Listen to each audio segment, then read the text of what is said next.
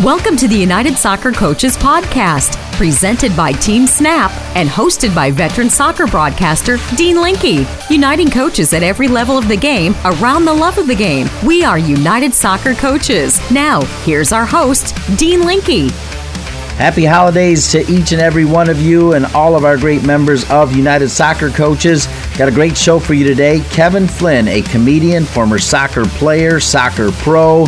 You can catch him on tour. You can also catch him in Baltimore. He gets us started with a few laughs or two. Then we're joined by Dr. Ray Seplick, former legendary coach and athletic director with the U.S. Coast Guard, a 50-year member of the United Soccer Coaches, past president of United Soccer Coaches, and for 26 years, he served as the host and essentially the quarterback of the Friday night award ceremony and the Saturday All-American ceremony. Dr. Ray Seplick, and our incoming president in January will be Kevin Sims. This man's got great pipes and he's got great passion for the game, and he's going to get his 40-year pin probably about the same night that he's going to get the gavel as the next president of United Soccer Coaches. Kevin Flynn, Kevin Sims, Dr. Ray Seplick. We'll get things started with the funny man, Kevin Flynn, after this message from our presenting sponsor, Team Snap. Does managing your club or league feel like a second job? If so, you might need some help. With Team Snap, you can get it. Their customers save up to 15 hours each week on tasks such as communication, registration, scheduling, and more.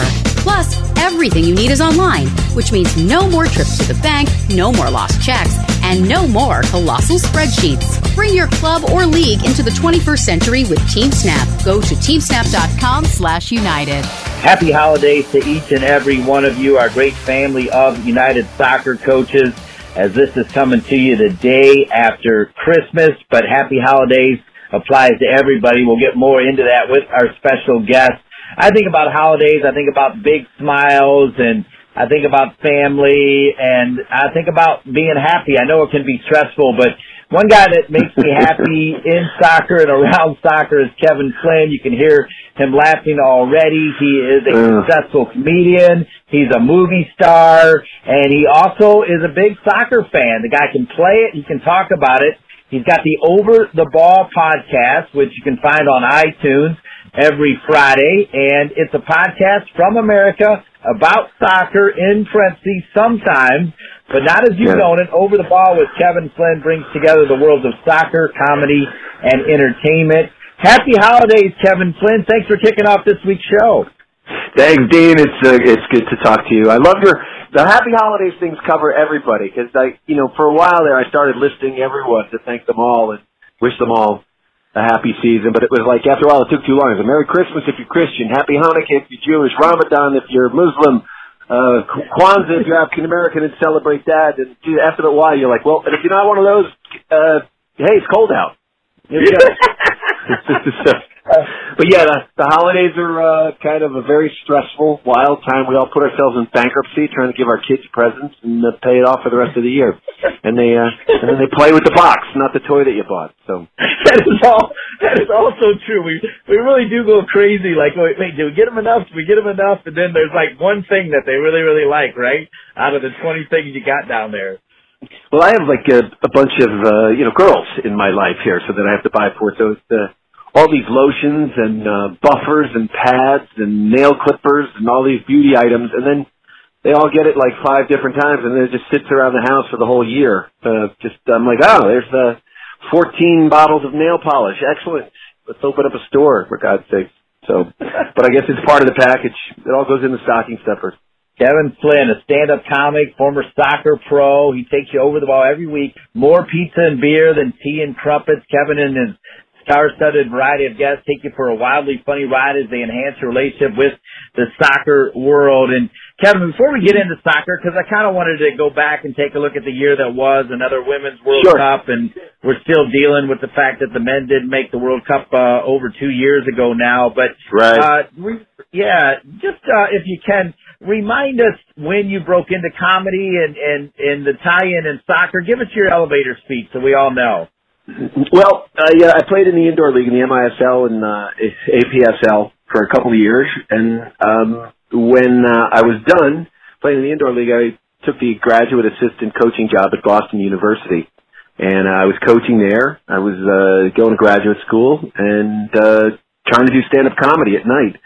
And I was doing all three poorly. So after, I was just totally overscheduled. But after about a year, I won this competition called the Boston Comedy Riot, which was fun because, and I look back now, all my friends that I competed against, like in that competition, the one competition, I beat out Louis C.K., Nick DiPaolo, David Cross, Mark Maron, Tom Cotter, Vinny Favorito, Jackie Flynn, and I got paired up with the women's winner, Janine Garofalo. We went on a sort of a New England tour, and I became a full-time comedian at that point and sort of dropped out of grad school. My parents were very happy to learn I was dropping out of grad school and becoming a stand-up comedian, which I always laugh because that was my plan B. Plan A was to be a professional soccer player. And plan B was to be a comedian, which many would say is a really crappy plan A. But I jumped in on that, and after I won that competition, I started to headline around the New England area, started to make some money. Moved out to L.A. when I got a couple of television shows to do stand-up. And then when the '94 World Cup kind of came around, kind of started kicking around, I sent a tape in to ESPN of some of my soccer highlights. I call them highlights. They perhaps could be quantified as lowlights. By a couple goals I scored and things in the indoor league, and then some of my stand-up stuff, and did some wraparounds talking about soccer, sent it to ESPN, and they actually called me back, which would never happen today. And so it was '94 when soccer was it was almost like you were, in a cult if you played soccer for some reason. It was like you were a skateboarder or something. It was sort of outside the norms, and people were like, why don't you play football? Or, whatever. It was back in those days, which people seem to forget a little bit. But after I moved out to L.A., I started doing stories for ESPN. I started doing for ABC Sports. I was co-hosting a show with Brent Musburger. And I was hosting also a show on the Discovery Channel at that time, too. So I was hosting a lot. And then they asked me to host a live sports broadcast in between, at halftime of each World Cup game all across the country. So I had great tickets to the games, but I didn't get to use them because I was in the International Broadcast Center in Dallas. I think it was where you were. That's how we met during that year. And so that basically was certainly wasn't the start of soccer because there was a great history that came before that. But that I feel was really the start of people being cognizant of this game, this world's game, and the '94 World Cup for you and I know we just had a magical time. It was unbelievable. It just was an absolute blast. The weather was great, the crowds were great, and soccer had finally arrived in the United States. Of course, it was a long road for MLS to sort of take hold and get going, but that's even moved up. And so, look, you talk about the disappointment of the World Cup. Yeah, incredibly disappointing. It was a huge step back, but we had taken massive steps forward, and I think we all cannot forget that. And now, having said that, I think there has to be some changes made. We're 300 million people. We should be qualified for the World Cup, and we should be doing well in it. So that was an elevator speech. That's like the longest ride in history. That's an elevator speech. It's a couple of World Trade Centers and Empire State Buildings. So, but that's my spiel. That's how I got into the game, and so I started doing all that time while I was hosting television shows. I was also doing stand-up, which is my first kind of love. So I've been doing that, and then I got a show when Sirius XM FC started. I had a criticism that I've always had of broadcasting in America about soccer. It was always a foreign language, an English accent, or English was the second language of the people who were broadcasting and covering the game. And I thought, why don't I start a radio show that is the world's game, but from an American perspective? Talk about the U.S. soccer and the coaching and the licensing process and youth leagues, development, high school, college, all the stuff that's completely sometimes ignored from the major media sports outlets. And so I got on there on Sirius XM FC. It became the #1 show after 8 months. And then they let me go after I won the Talk Show of the Year. So apparently it was difficult. I went to ESPN, and the numbers were really good there. It was the show was really working, but in one day they cut 100 podcasts out of 130, so they only kept 30. So And I, of course, went in going like, oh, why? Because it's soccer? And they're like, no, hockey, football, baseball. They let a bunch go. So they just decided to sort of downsize their podcast. And when that happened, I decided to go out on my own. And this has been great. Soccer America has been a sponsor, and Ticket IQ has been a sponsor. So you know, the soccer world changes all the time, but we're on an upward trajectory. I think we've hit a little bit of a bump, but you know, I'm looking forward to heading to the convention in January. Oh, great! It's always great to see you there, because a lot of times you do some comedy acts periodically, right, around some of the conventions, right?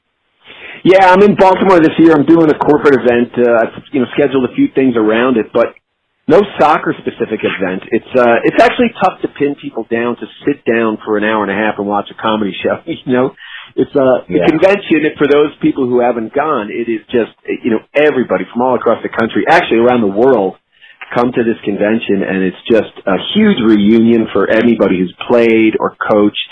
For people who are new to the game, it's amazing to me, to meet all the Soccer America writers, to hang out with Ian Barker and talk to him about soccer and where things are going, and just everybody's down there. So I always say everybody's sort of it's a party atmosphere, an educational atmosphere, if you can actually meld those two together. So I always have a lot of fun seeing all my old friends that I played with, and just a great time. So nobody wants to sit and listen to me talk for an hour, do stand-up comedy. So, plus they've had a few cocktails by that time. So, we're here with Kevin Flynn. His inviting energy can capture any crowd, unafraid to crack open and ogle life's absurdities. His comedy's relatable sense of humor has made him a favorite at comedy clubs and colleges across the planet. And I actually did appreciate the elevator speech, Kevin, because to me, and I don't know if I told you this before, but the 94 experience, I think of 5 people that, and even with my mom and dad, I tell them, like, what do you remember most about it? And you're one of them. So I say, well, in a period of about 2 or 3 weeks, I was with Jay Leno, where we had Alexi Lalas on, Dan Cortez, and that former big-time volleyball player, I think her last name was Fuentes. Which one? Oh, Daisy Fuentes? Daisy Fuentes? Yeah. So she was there. Kevin Flynn. There was another actor who's still doing some stuff that was around, Ted Koppel and Bob Costas, and then Pele. They all were around within a month period. And I throw you right in there with those guys, Kevin, because one, you kept me laughing the entire time, but that was such a fun time because everywhere you turned, people wanted to touch and feel that U.S. team, right? And you look at those guys now, Alexi Lalas and Tab Ramos and John Hart and Eric Winalda and Kobe Jones. I mean, they all went on to great success in different things. A lot of them doing what you do, right? Being TV stars. Well, I loved that group of players, man. They worked hard. They were proud Americans. They went out and represented every time. And, the skill level for American players has gone up. The pool has gotten larger. But, man, I think the players today could certainly take a page out of that book of those players because, man, they were at it. They were representing us, kind of felt like the first time in 94 when the game was here.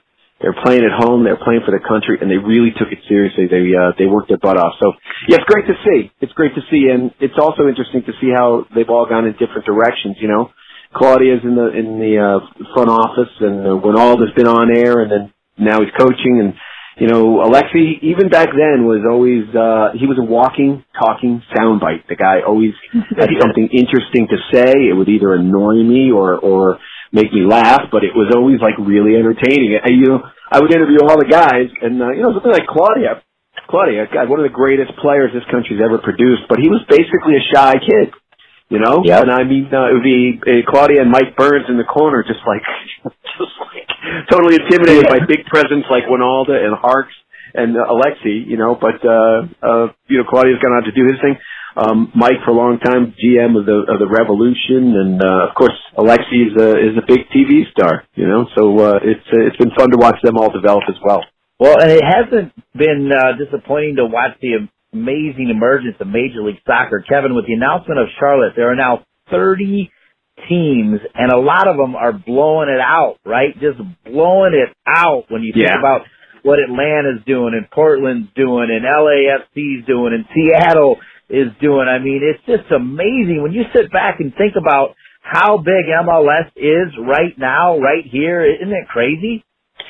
Well, it's fantastic actually, and you look at something that Alan Rothenberg and Mark Abbott started all those years ago. I think they had vision to make this sort of a centrally owned sort of league where we couldn't, when I was a professional player, I'd get my paycheck and I would run down to the bank to cash it, and that was a time when lawyers and doctors were basically the owners of teams, and it was sort of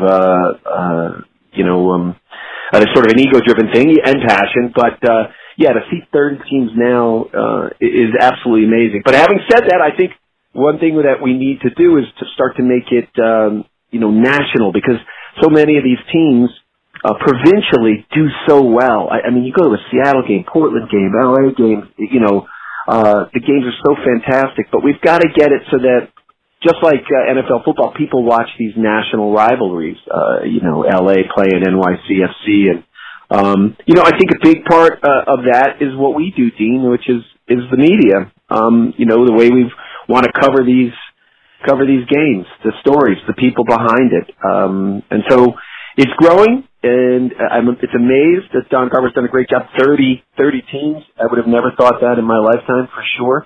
But it's happening. It's happening in this country. So, and we have another more ways to go. Because I also think, with what's going on in football, the numbers are declining there. It's going to be a long, slow downward tilt for them, that I think soccer can sort of step up into the forefront there. Even with baseball, numbers are off with viewing and participation.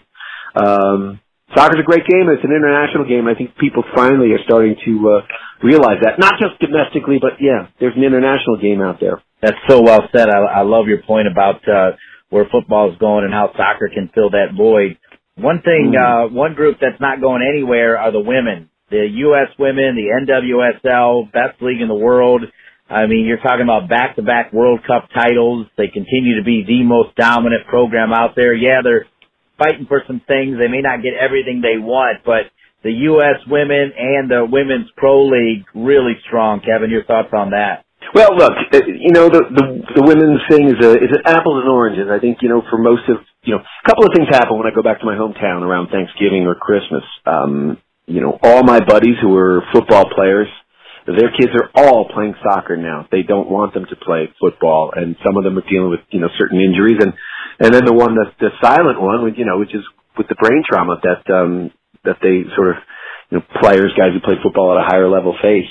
So I hear that, and then I also hear why the U.S. men can't win the World Cup like the U.S. women do.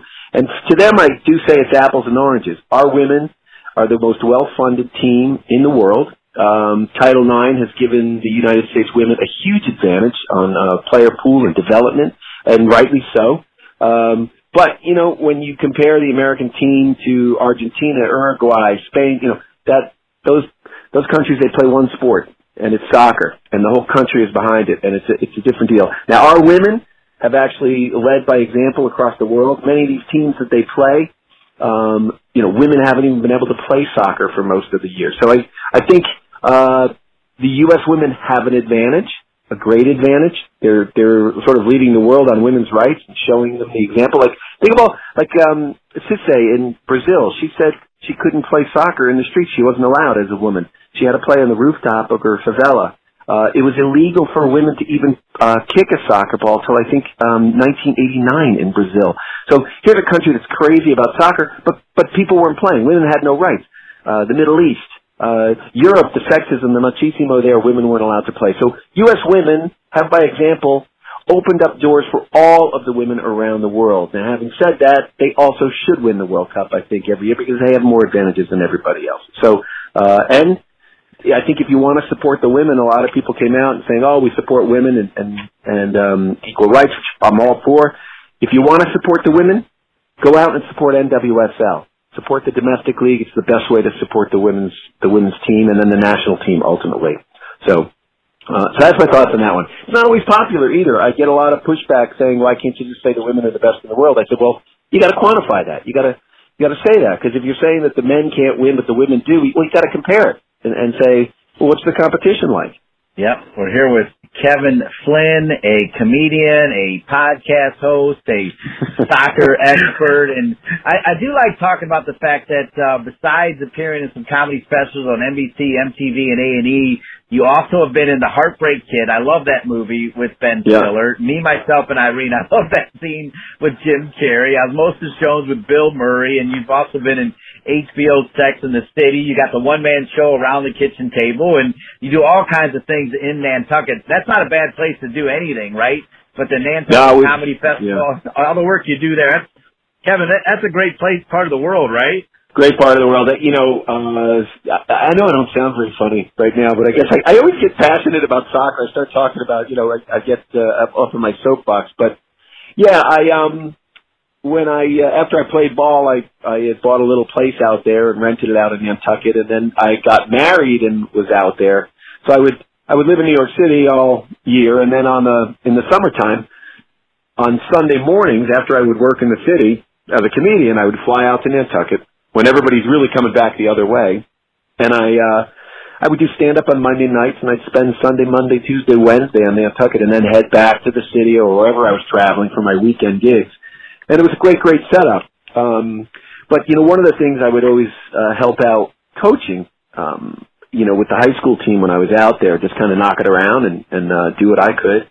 And they had a rash of suicides out there, teenage suicides. I believe it was 6 suicides in a 3-year period. So I decided to start the Nantucket Comedy Festival to go out there, basically bring out a bunch of my friends, Lewis Black, Jim Gaffigan, Brian Regan, all these guys to come out and basically do a couple of workshops for some of the high school kids, because comedy's a lot like music. Kids think it's cool, they'll listen to you, and stand up and public speaking can empower people, especially young ones. And so we started to say, okay, let's do these workshops for these kids. They were really well attended. And I said, well, why we have the comedians out here, let's do a show at night for the adults to fund the program in the day. And that's how we sort of founded this program called Stand Up and Learn, which is a nonprofit educational program that teaches kids self-esteem and builds self-confidence through public speaking. So the program's going national in the spring of this year. So it'll be available to teachers all across the country for a nominal fee, how to teach junior high school and high school kids how to do stand-up comedy to empower them.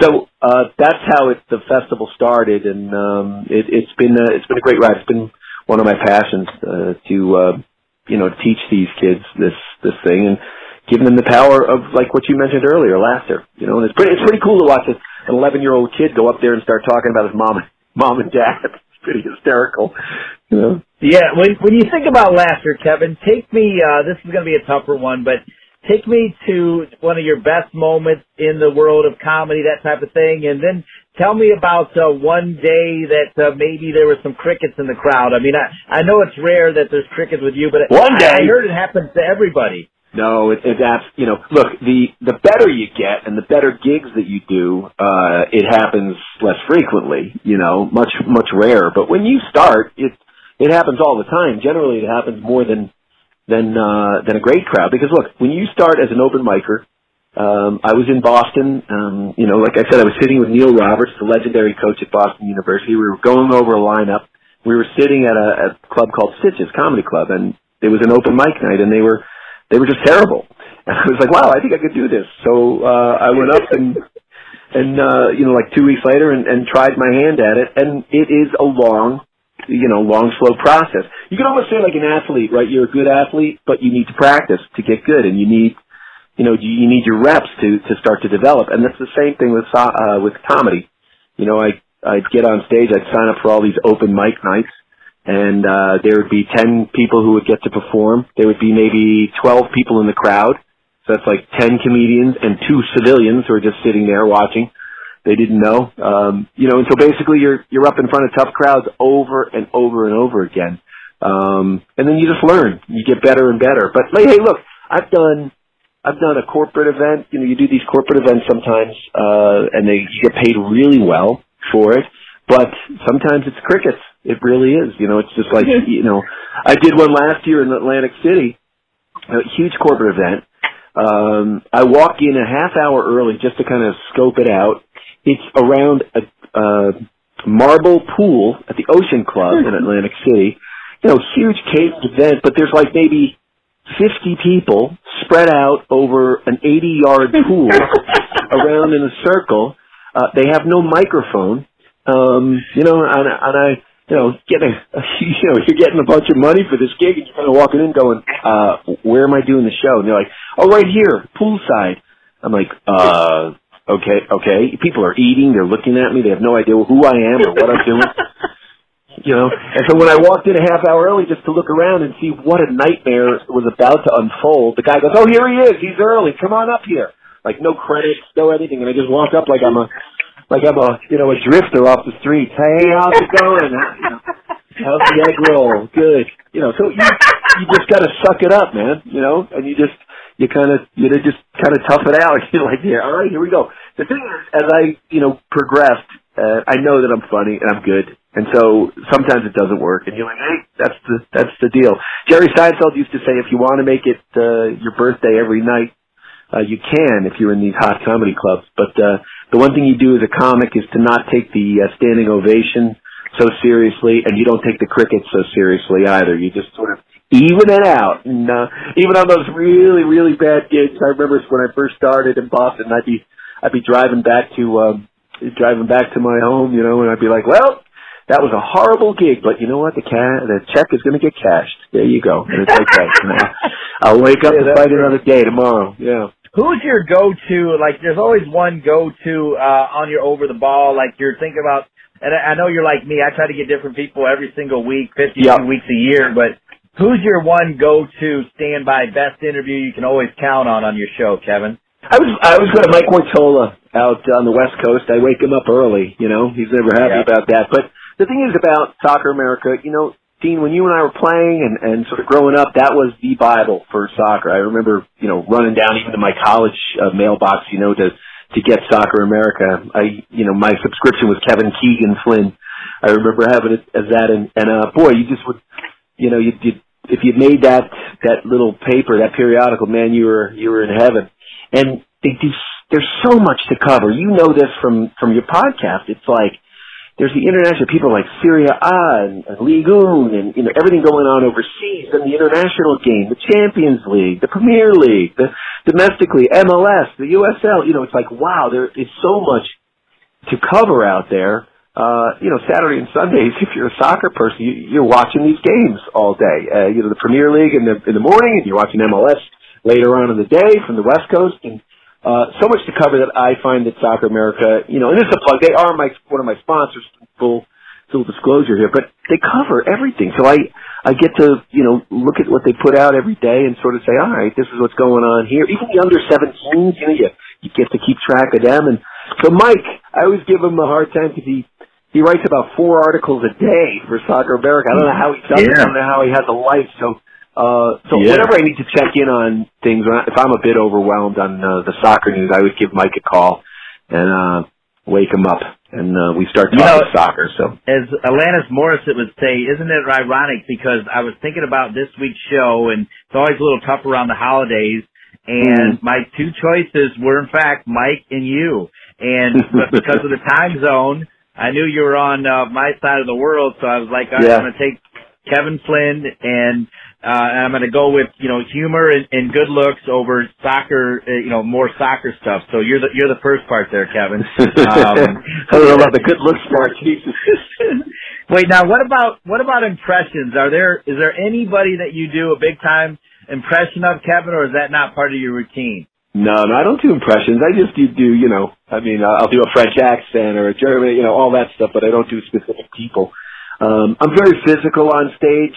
Even look, you're dealing with the Coaches Association. The way we have coached kids has had to change because you used to have that sort of drill sergeant, coach who, would yell out expletives and everything else, and that's just not acceptable anymore. And sometimes, your parents, I have a sister whose kids all played, and she was like at every practice, and I'm like, oh my God, let your son go on his own journey with coaching and everything. But, either all those accents and the humors and the crass humor that even that was in the comedy clubs in the early days, it sort of changed a little bit. I was watching Blazing Saddles the other night with some comedy writers, and boy, you could never do that movie now. There's just no way you'd get it made. It just wouldn't happen. No. I got it. I see. So you had to adjust a little bit. I got it. All right, just a couple more, and we'll let you go. Like I mentioned that you were in movies with Ben Stiller and Jim Carrey and Bill Murray, and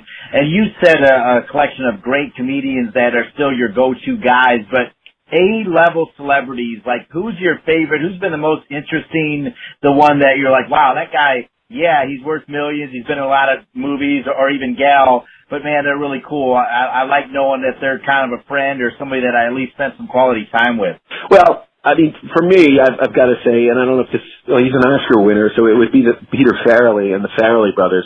They're the nicest people. They are so untainted by the Hollywood crap that, I lived in LA for years, and you can get caught up in that Hollywood sort of lifestyle and what's, you got your kids going to school talking about whose dad grossed more in the movies that weekend, and you're kind of like, you get kind of a little discombobulated. And I will say that the Farrelly brothers, and Pete is a good friend of mine. He cast me in one of the movies, and I got to know him that way. He's been to my my comedy shows. Just a great person. I watch how he treats everyone, and it's pretty amazing. And then I would say Jim Carrey. Jim has just been a wonderful guy, and I watch how he treats everybody. He treats everybody really, really well, and he's giving a voice to his sort of political views now, which I admire, because it's not always easy. A lot of entertainers don't sort of put their opinions out there because it'll affect their bottom line. But I always love when men and women do step up and say, hey, this is what I think, and this isn't right, and you speak truth to power. So I've had and one person who I've been very good friends with for years and years, and I truly love the man, was Jerry Stiller. I went to his Christmas party the other night. A Jewish guy having a Christmas party, or a Festivus party, as he called it. But I said, I wrote to his daughter, I said, Jerry Stiller is inviting me to a Christmas party? It's either got to be Festivus or a Hanukkah party. I'm not sure, but what a wonderful guy. And I knew Stiller and Mira. And in fact, on the very first comedy festival that I had on Nantucket, I talked to Ann and Mira, Jerry Stiller, and I said I wanted to have a roast, basically, of them, but I wanted to call it a toast, just sort of a good thing. And so I had that. So I told Stiller and Mira that I had Peter and Bobby Farrelly, and then I went over to Bobby and Peter Farrelly, and I said, hey, I have Stiller and Mira. So I told them both that I had the other, and they both, said right away, yeah, I'm in. And so, I got to know those guys actually pretty well. In fact, Peter and Bobby sat in a hotel room and went over what they were going to do, their scene, and they asked me to direct. And I go, wow, this is really weird. I'm directing the Farrelly brothers. So I think I'm one of the few people that can actually say that. I directed those guys. But there are good people out there. You just got to find them. Finally, Kevin Flynn, the host of Over the Ball, celebrated comedian. Tell us, this is a two-part question. Tell us where we can find you coming up. Promote yourself. Let us know where we can hear you, find you, see you, and then end with why you're going to be in Baltimore and why you think it's so great to be hanging around all these great United Soccer Coaches folks. Well, that's all. You've done your homework. You've got actually a list of questions. I think I'll read them off. I might forget what they were, but look, I love going to the convention. I love going to it's like your alumni game or your reunion, your high school reunion. It's your whole life is there in front of you. The guys that you knew when you were 15, 16, in your 20s, through college, the guys. It's funny. Like last night, a friend of mine said his son was going to DePaul, and I said, or Marquette, and I said, and I looked who the head coach was, just out of the blue. I said, well, I might know the coach. I don't know. I'll check it out. And I look, and it's Louis Bennett, and I played in the indoor league with him, and I'm like, it's just every time there's a coach somewhere, there's a connection that I have, in a Kevin Bacon sort of way. So I love going to the convention and seeing everybody and talking shop. We're going to be there. The Over the Ball podcast will be there conducting interviews and broadcasting live at certain times. And so I'm really excited to to get caught up with all my friends. And what was the other question? Where can we find you? Where can people see you? We got anything coming up? Any stand-ups? Anything anywhere? Yes, I'm touring. I'll be where am I? I'm in Baltimore the night before, but that's a corporate and then a private event after that. Maybe we'll do something impromptu when we're in Baltimore. I'm not sure. I'll be at the Lake Tahoe Improv in March. I'm actually touring around the New England area right now with a one-person show I wrote called Fear of Heights. It talks about it's a comedy. They call it a dramedy because it's basically a little of both. It's about my grandfather. I don't know if you know that very famous photo where those iron workers are sitting high above the city eating their lunch. Yeah. Well, if you look to the farthest to the right, that's my grandfather, Patrick Flynn. Wow. So it looks like him, and we always thought it was him, but there was a couple of people they thought it might have been Patty Flynn, my grandfather, or a man named Sonny Glynn. But about 2 years ago, a documentary company found some other photos of the workers that day and contacted my family and said, did your grandfather have 4 fingers on his left hand? And he did. And so since that discovery, it's pretty much been, a bit of gospel that was my grandfather. So I basically write about my grandfather was an iron worker, my father was an iron worker, and how I grew up, in an iron worker family, but went on to do these other things because of the hard work and sacrifices that my parents made. So it takes me through my soccer career, and my stand-up career, and then, some stuff that happened to me in LA, and then on to becoming a father and a husband living in New York. So it's been fun. I've been doing it at a bunch of theaters. It opened the Boston Comedy Festival and also the Nantucket Arts Festival. So it's gotten some great reviews. So we'll see. So look for that in your local area because I'm taking it around the country. Yeah, well, gosh, and that picture resonates like all the time. I think about that picture all the time, right? Like particularly when I see buildings being built and stuff, like I could just never do that, ever do that. And that picture, tell me about it. I often think about that. One thing I could always do is spend time with Kevin Flynn. He's awesome. That's the deal. Kevin Flynn, he's awesome, and he kicks off our show. Happy holidays, Kevin Flynn. You are a classic, and we're so glad that you love the game as much as we do and that you also do it with a smile and a sense of humor. You are the man. Happy holidays, my man. Dean, thanks so much, and look forward to seeing you down in Baltimore. Yeah, I'll be with you on Podcast Roll, my man.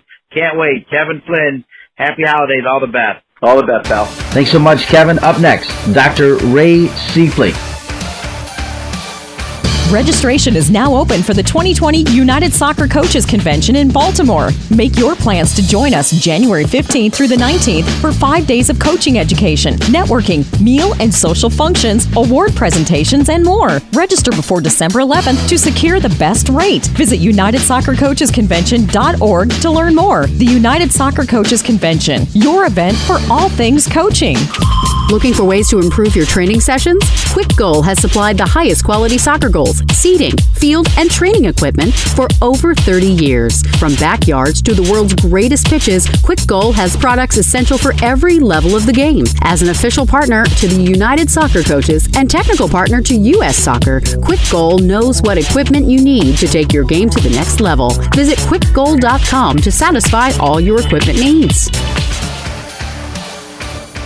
Welcome back to the United Soccer Coaches Podcast presented by Team Snap, our holiday edition. And also, as you know, we're getting ready for the 2020 convention in Baltimore where Dr. Ray Seefley is always present. He's a Red Apron. He's an Honor Award winner. He does it all. He's been a member for 50 years. This will be his 50th year, and for 26 of those years, he has been the host of the Honor Banquet and the All-America Banquet. Dr. Ray Seefley joins me now on the show. Dr. Ray, happy holidays. Thanks for being with me. Happy holiday to you, Dean, and all the listeners out there. It's great to be with you. Looking forward to discussing a few things with you. 50 years you've been a member of United Soccer Coaches, formerly NSCAA. To me, that says it all about what the organization means. You hang with something for 50 years, you must really like it, Dr. Ray. Why has it been so special?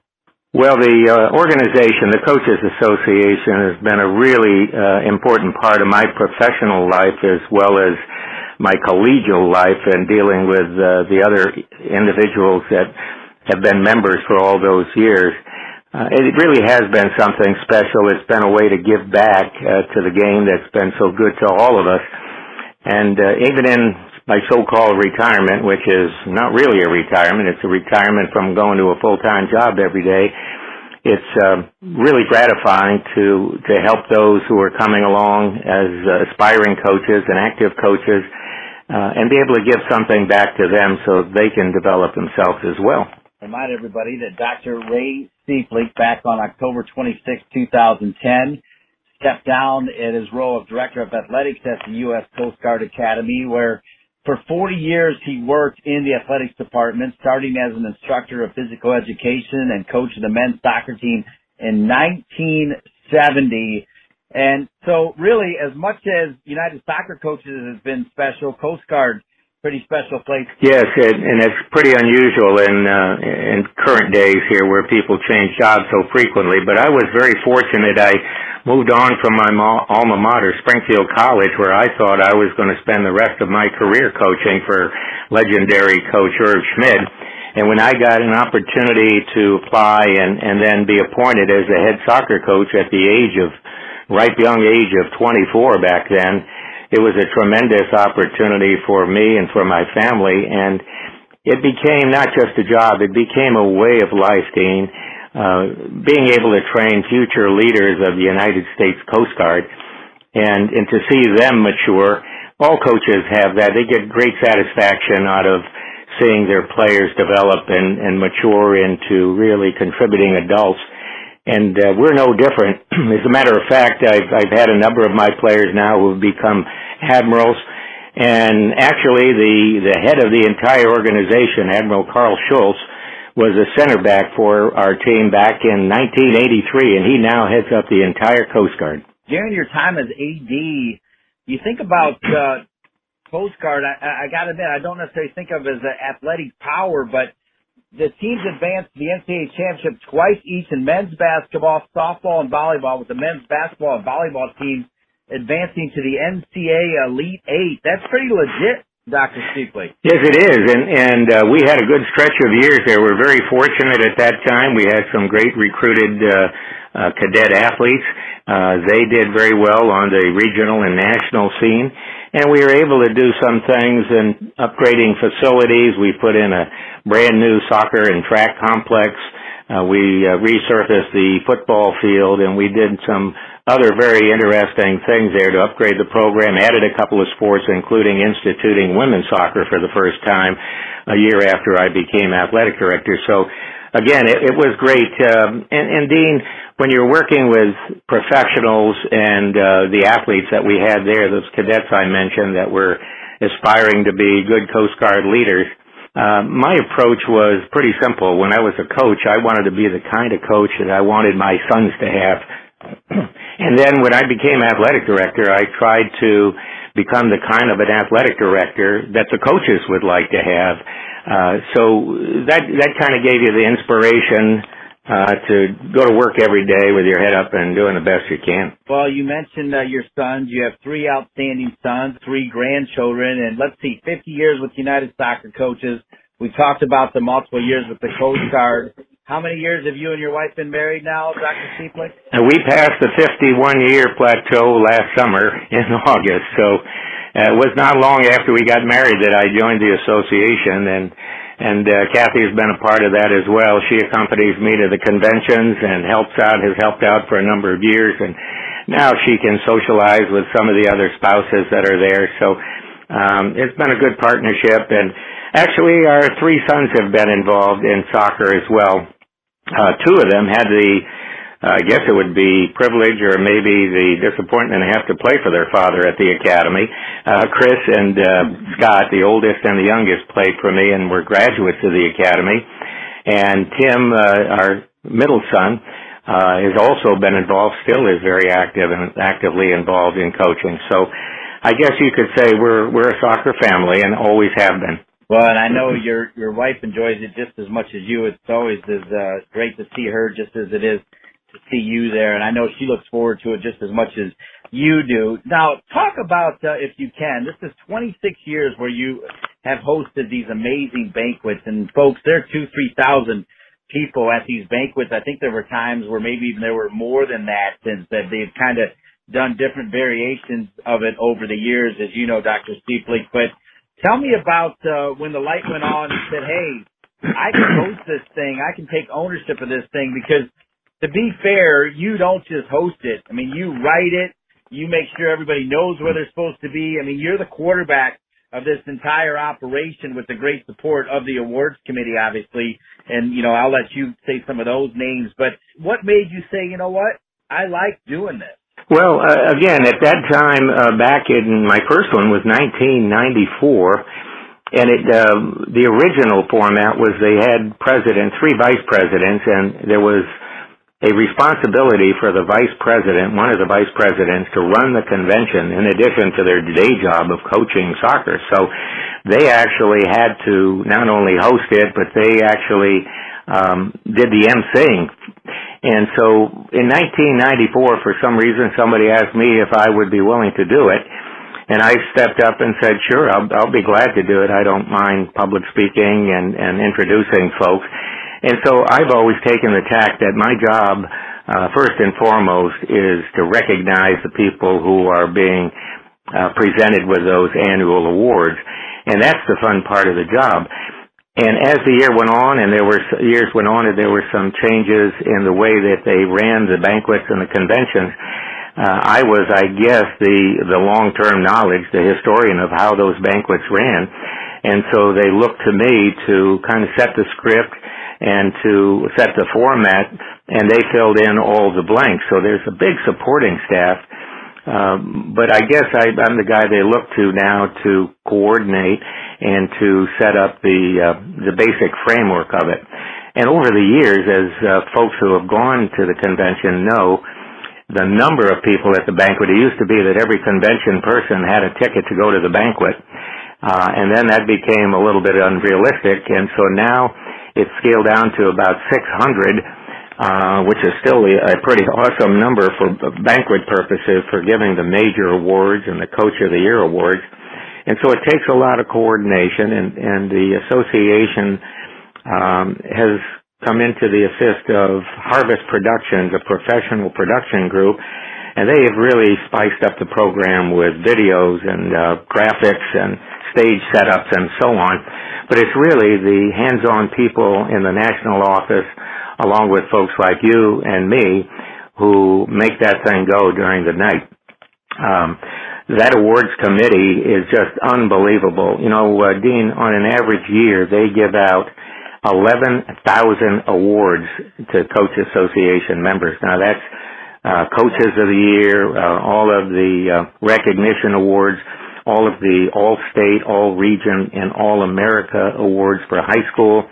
So it's really an unbelievable scaled operation.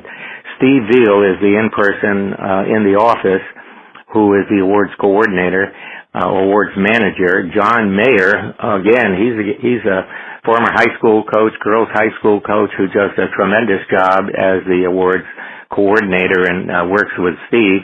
And then they have a bunch of subcommittees that really manage the day-to-day operation of seeking nominations and voting and so forth. So it's hard to describe. You'd have to look at it on the flow chart and just see how many people are involved in the success of this. And when it comes to Friday night and then Saturday for the All-America reception now, it's up to guys like you and me to make them all look good. And that's the fun part of the job. Yeah, well, you do such a great job. You're such a great professional. And one of the sort of fun moments of every Friday night at the awards banquet is when you pause to say, you know, hey, let's think back on what we were doing 50 years ago. And you do that because you always recognize those who have been there 50 years. And I touched on it already, Dr. Stieflik, but what will it mean to get your 50-year pin? Well, there are two things. It's you look on a career of great membership to a terrific organization, but you step back and you say, you know, I used to announce those guys who are a bunch of old guys getting their 50-year pin. And then now I'm going to have you announce the old guys getting the 50-year pin, and I guess I'm one of them. But I think my line that night, Dean, is going to be that I was very fortunate to have the association allow me to join when I was 12. So it's a real tribute. Well, that'll work, because unfortunately you look younger than I do. You take great shape. And you know what? It actually takes some stamina. Now, look, I'm not going to compare this to running a marathon or anything like that, but I will tell you, to stand up there for 2-3 hours up and down and to stay on point, it is taxing on the brain and the body. It really is it not? Oh, it's unbelievable. I mean, you can't miss a beat. We've got to watch, and you don't want to look like you're reading a script up there. You want to look like you're naturally announcing folks, and you're handing back and forth to you and me so they don't listen to just, one voice. And you're right, going up and down the stairs and keeping the thing moving so that it doesn't draw out to be an unbelievably long event. It's packed full. And I think we run it pretty efficiently. Last year, I think it was done including the meal, in about 2 hours and 40 minutes. So I thought, with the number of awards that we have on pace, it really is taxing mentally. At the end of that night, I'm just ready to sit back and have a Pepsi Cola or something, or maybe something a little stronger, and then get fired up again the next day, because the All-America reception is going from 1 to about 4, and that has about 1,500 in the audience. So you really can't miss up here, and you got to keep it moving, because like a TV show, everybody's looking to see the thing move on, and you don't want to have any stumbles in there and pauses. So it's got to be a well-oiled machine. It's kind of interesting, your comments about that, because I call a lot of games and a lot of sports, and my main thing is just always trying to just maintain your focus. Don't lose anything, because people are at home. They're expecting you to make that big call. And I got to tell you, even with the convention and the Friday night thing, I feel myself, particularly when you honor people that have been close to me, like an Anson Dorrance or an Al Albert, people that I've been around for years, having called their games for years. There's a little extra special touch, and I get kind of caught up in it. Sometimes I even get a little bit emotional myself, and it's like, okay, you got to stay focused, because that's my biggest fear, right? Like, hey, oh yeah, turn to go, Dean. Where are you? Yeah, no, exactly, and you do have to make the transitions, and I understand how emotional it can be. You had the privilege last year at the All-America reception to introduce last year's honorary All-America, Hank Steinbrecher, and you worked with Hank back in the World Cup back in '94, and to introduce him at this stage of his life and getting that major award has to be emotional. So you can't get too carried away on it, and I can appreciate that. Here with Dr. Ray Cieplik, 50 years a member of United Soccer Coaches, formerly NSCAA, his 26th year as the host on Friday night of the convention in Baltimore. Finally, Dr. Cieplik, for some of our young listeners, as you know, we've also introduced all the 30 under 30. We'll do the new class after the convention, a couple a week, as people get to know them, and we continue to get energized with youth. You know what that is all about. For some folks that are listening that haven't registered either for the convention or even to be a member of United Soccer Coaches, in your own words, why should they do it? Well, this organization is really meant to provide service. It's service to soccer. It's service to coaches. It has a sense of collegiality that is not experienced in any other organization that I've ever been associated with. As an athletic director, I've been to the NCAA conventions and events such as that, but they don't come close. When you get to a meeting involving the United Soccer Coaches, you meet coaches at all levels, and soccer coaches are very humble. You can walk up to an international coach and start chatting, and they'll be very receptive to you. That doesn't happen in other professional sports or organizations such as the basketball coaches organizations and so on. With soccer, there is that sense of collegiality and sense of family is the best way I can describe it. And when our forefathers back in 1941 a couple of dozen of them sat around a table and formed the organization to improve the lot of soccer in this country. They started something that they never could have dreamed about, an organization that's got about 20 to 30,000 people that meets once a year for this big family reunion. And so anybody that's interested in finding out what soccer is all about, come to Baltimore, register for the convention, become a member, and you'll see a real soccer happening. Everything from clinics to meetings to soccer vendors being on display. Your head will be spinning for the days that you're there, I can guarantee it. The legend that is Dr. Ray Seeflick, 50 years a member of United Soccer Coaches and a legend also at the U.S. Coast Guard Academy as a coach and a director of athletics, a great husband and a great dad as well and a great friend. Dr. Ray Seeflick, thanks for being on the United Soccer Coaches podcast, and we will see you in Baltimore, my friend. Thanks for having me, Dean. Enjoy the holidays, folks. Thank you, Dr. Ray Seeflick, and we will do just that, enjoy the holidays, and we'll also enjoy our visit with Kevin Sims. He will be the next president of United Soccer Coaches, and he's been with the association for 40 years. Kevin Sims, the next president of United Soccer Coaches. Now's the time to advance your coaching career and register for a United Soccer Coaches winter residential course. These courses will be held January 6th through the 10th in sunny Fort Lauderdale, Florida. Earn one of the 5 advanced diplomas offered this January and add to your coaching resume. Remember to register before December 6th to beat the price increase. Visit unitedsoccercoaches.org for more information.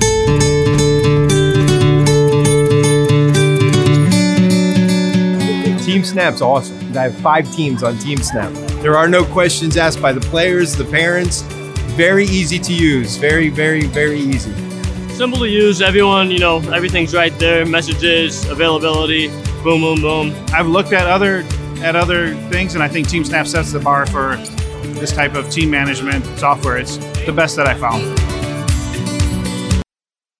Welcome back to the United Soccer Coaches podcast presented by Team Snap. I want to thank the very funny Kevin Flynn, who's the host of Over the Ball, very successful comedian. He's been in several movies, but his real passion is soccer, and that's why we're all here with United Soccer Coaches. I also want to thank Dr. Ray Seeflick, who will get his 50-year pin, and for 26 years he's served as the host for the awards banquet on Friday night and the All-America banquet on Saturday, and a young man who's going to be the next president of United Soccer Coaches and will also get his 40-year pin. That's right, 40-year pin on that Friday night, is also a great friend to United Soccer Coaches. And for me, in the broadcast business, I think a great friend to the broadcast world because the man's got great pipes. He's a great public speaker.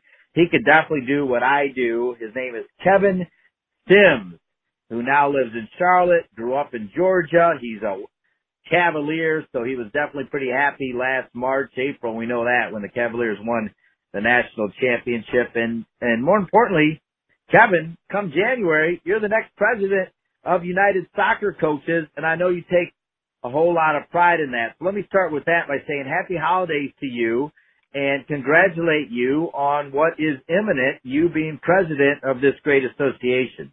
Thank you, Dean, and certainly happy holidays to everybody else out there as well.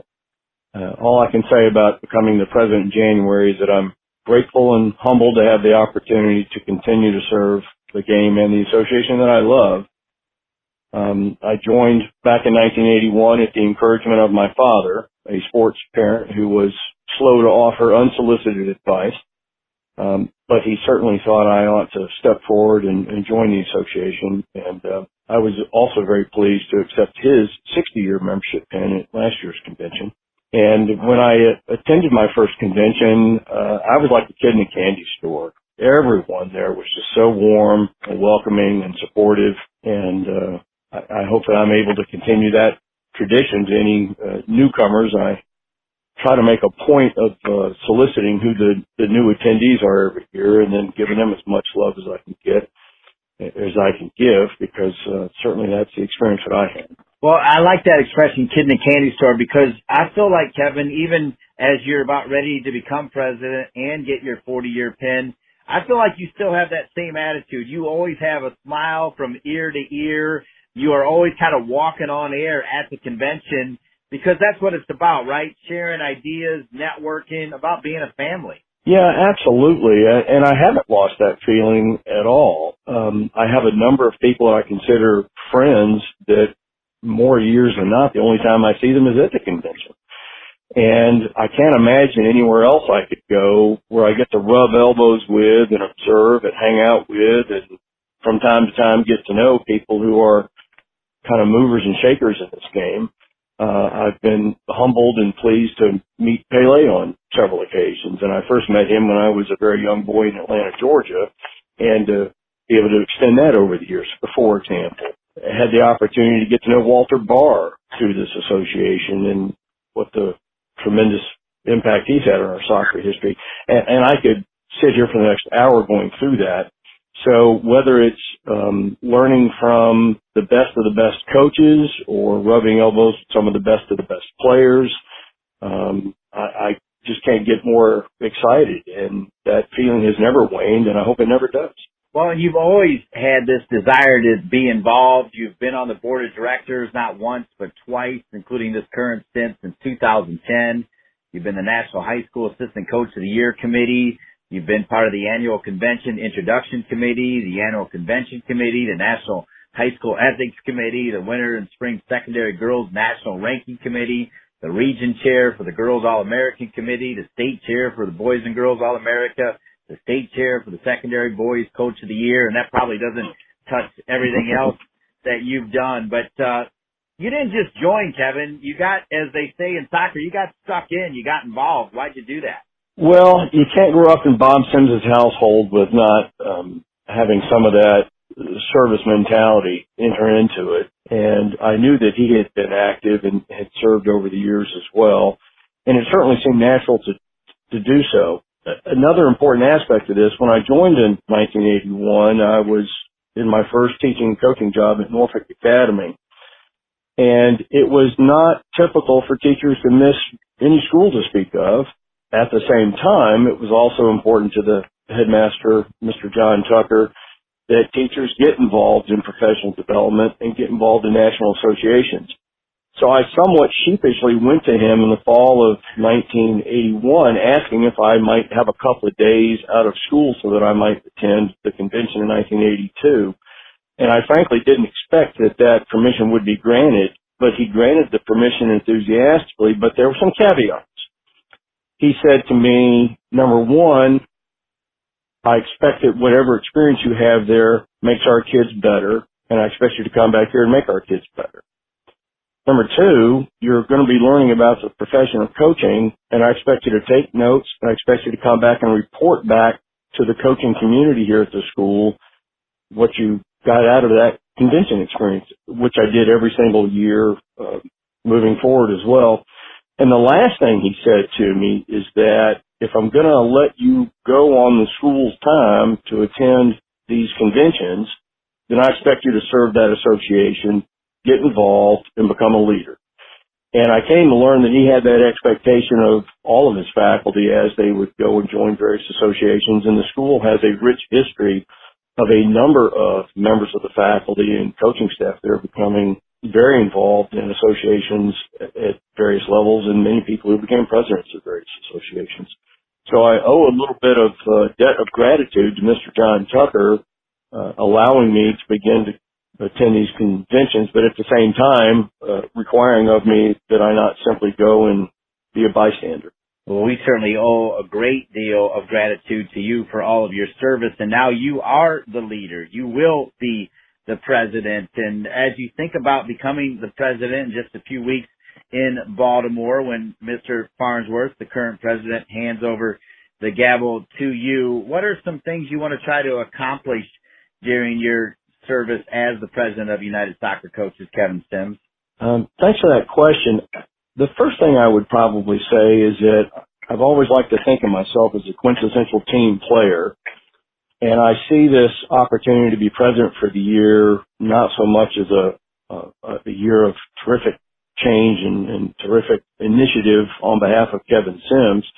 as much as I see it as an opportunity to wear the captain's armband for a year working with a great team. And the current board of directors is comprised of people that are deeply committed and deeply capable. We went through some governance changes a few years ago, and I think those have matured to a very healthy point. And I think we are in a bit of a launch position, if you will, on some other fronts as well, as some other things have matured. I mentioned the governance model, and so we not only have streamlined the board leadership, but we've created numerous opportunities through the advocacy structure to see changes and see the association move forward in that vein. And I think that group has matured greatly and is at a point where they're going to be even better than they've ever been. Membership, service, growth, and retention is one of the pillars that the board feels very strongly about. And we recently have brought a membership director on board. And I think that's going to advance that mission greatly, and I hope that we can oversee that launch. Advocacy is incredibly important to us, and we now have, I think, 12 or even more advocacy groups being represented out there. And I'm just really excited about the opportunity that we have to broaden the base of followership that we have and provide further opportunities for people to have their leadership in the game. Education is certainly at the forefront of what we do and is the primary mechanism by which many people have come to the association. Under the leadership of Ian Barker in the National Office as Director of Education, I think our education is robust and innovative and creative, and they keep expanding new frontiers, and as the board, we try to push the expansion of those frontiers as best we can. And at the same time, honor what we've done in education in the past, but it's critically important we look to the future. And my big thought is simply this: having been a member for 40 years, I am somewhat nostalgic about the 40 years of my membership and the affinity I have for the people that have come before.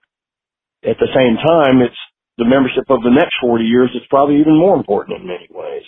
And so I find myself in this interesting space of wanting to at once both honor all that has come before the association, but try to do everything I can to ensure that the next 40 years goes even better.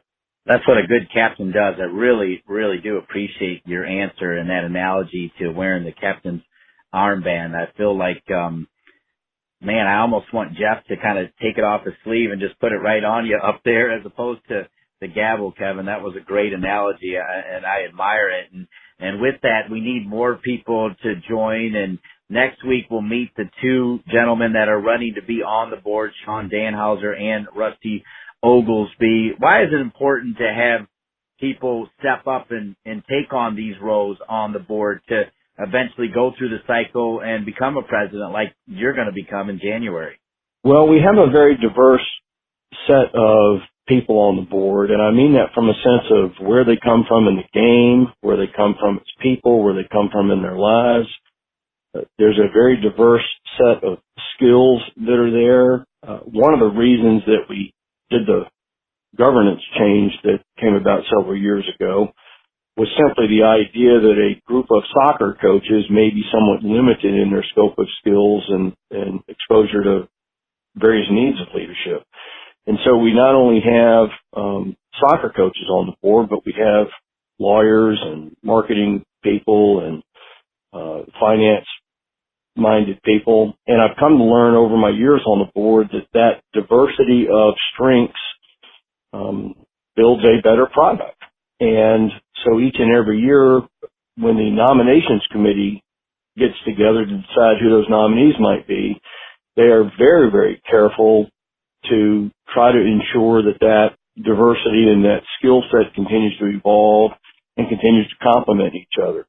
So it's the wisdom of the election and nominations committee that came up with these two fine candidates, one of whom I've known for a good bit of time and the other one who is new to me, and I won't mention those names, but I did do research on the gentleman that I don't know quite so well.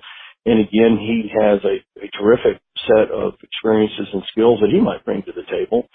And so to ensure the long-term success of the association and to assure its growth, I highly recommend that each and every member take a look at the resumes of the two very strong candidates and make a decision that they think will continue the association on its best course.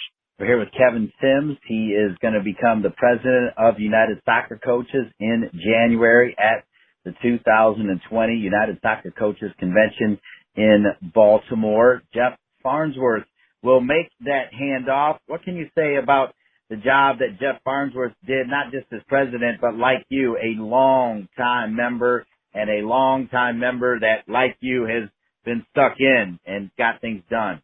Well, I have nothing but the deepest respect for Jeff and really all the people that I've served under.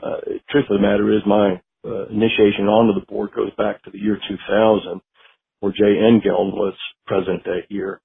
And I've had a few rotations off over the years, but I was the high school representative for quite a long time under a great many presidents. And the overarching attribute that they all share is that they're just deeply passionate about this game, deeply passionate about working with young people, deeply passionate about serving, and deeply passionate about the association.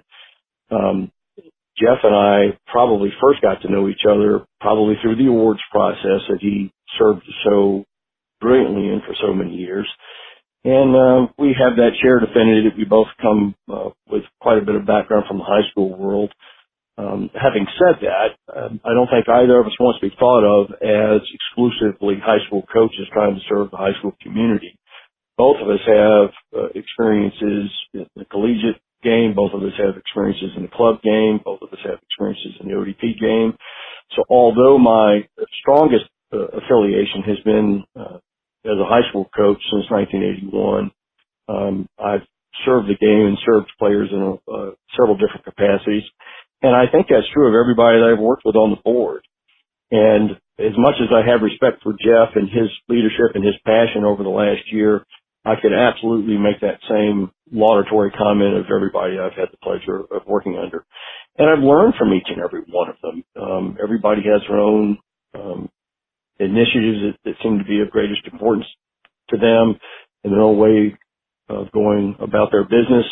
But of course, next year I just have to be true to Kevin Sims and hopefully reflect some of the wisdom I've gotten from my predecessor. Well, we like that what you broke down there as far as youth and high school and college. And you know what? Now that you're there at Charlotte Country Day School, both academically and athletically, working with the boys soccer team, I know you got to be excited about the announcement that next year, I don't know how they're going to pull it off, but next year Charlotte is going to have an MLS team. That is super exciting, Kevin. I mean, it's just as excited as you were about Virginia winning that basketball championship.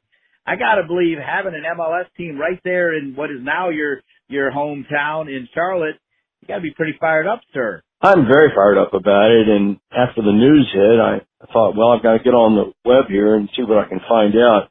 And I went online the day after the announcement to sign up to get in the queue for my season tickets.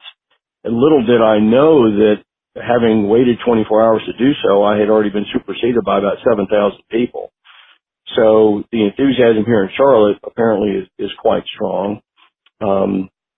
I am an Atlanta native, and I couldn't be more excited about the success of the Atlanta United franchise as it launched, and I couldn't be a bigger fan of Atlanta United soccer. And now it's going to be certainly a regional rivalry, I would think, very naturally between Charlotte and Atlanta. Nashville coming on board gives another sort of rival in the Southeast, if you will. So I am thrilled that instead of having to get in a car and drive to Atlanta through all that traffic to get to a ball game or head elsewhere, that there's going to be the opportunity right here in my own backyard. And I'm also excited about what it's going to mean to soccer with all the youth that are coming along in Charlotte. I have this very strong feeling that kids need to go watch quality soccer. I think the watching of the soccer and then the imitation of the soccer probably means as much to a player's development as anything else. And the United States being so incredibly big as it is, I think a lot of kids across the country that are trying to become better soccer players are missing that element. As compared to 40 years ago, everybody can get on TV now and spend more hours than they have in any day watching the game. But I still think the passion of the environment, watching the game live, and what it can mean to leaving impressions in your mind, simply can't be substituted with what's on TV. When I watched Pele play with his Santos team against the Atlanta Chiefs back in the 1960s, the indelible impression it made upon me and the inspiration it fed into me about wanting to become a better player myself, I can't imagine there's any real substitute for that. So the fact that MLS is expanding its footprint, I think is terrific, and I'm just thrilled that that's going to happen right here in my backyard. Kevin Sims, the next president of United Soccer Coaches. I wasn't kidding, folks. I'm telling you, I could listen to him read the phone book, and he is so eloquent about talking soccer as well. And because of that, Kevin, my last question is going to be the same one that I asked Dr. Ray Seeplick, and that was, for those people that might be listening right now that have not done one of two things, that is register to be at the convention in Baltimore, or in fact just be a member of United Soccer Coaches, in your own words, the new incoming president of United Soccer Coaches, Kevin Sims, why should they do one or both of those things? Well, you should attend the convention for the reasons I think I mentioned previously, which is simply this. I don't think there's any other opportunity on planet Earth where you're going to be in proximity to great soccer coaching minds, great soccer coaches, and great players as well. And if you are passionate about soccer, attending the convention can only increase that passion. I happened to post on my Facebook page last night about registering for the convention, and I simply said this: in my 40 years of attending the convention and being in touch with conventioneers, the number of people who have expressed regret over having attended the convention, that comes to approximately zero. The number of coaches that I know who have had to miss the convention for various circumstances over the years typically express deep regret over having not been able to get there. So I think that track record speaks for itself.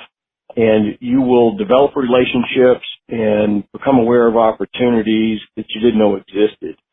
And so as a coach, whether it's wanting to find other avenues to compete with your team or learn what's going on at the leading edge of the game at the professional level, or how to cope with the challenges you face dealing with young children or parents, every conceivable topic is going to be covered and touched on somewhere in that convention. So if coaches proactively go through the schedule and think about their own needs and desires as a soccer coach, they'll be able to check off quite the list there.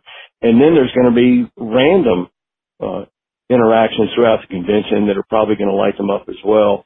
I don't know what my random interactions that are going to light me up are going to be in January, but I know that they're going to be there, and I know that they're going to happen, and I'm looking forward to it. Kevin Sims, the incoming president of United Soccer Coaches, always a pleasure, whether it's on the podcast or just meeting him in the hallway or anywhere. He is so passionate about the association, and we appreciate it. Kevin, happy holidays. Congratulations on all you've done, 40 years with your organization, and congratulations on the well-deserved honor of becoming the president in January, and thank you for being on the podcast.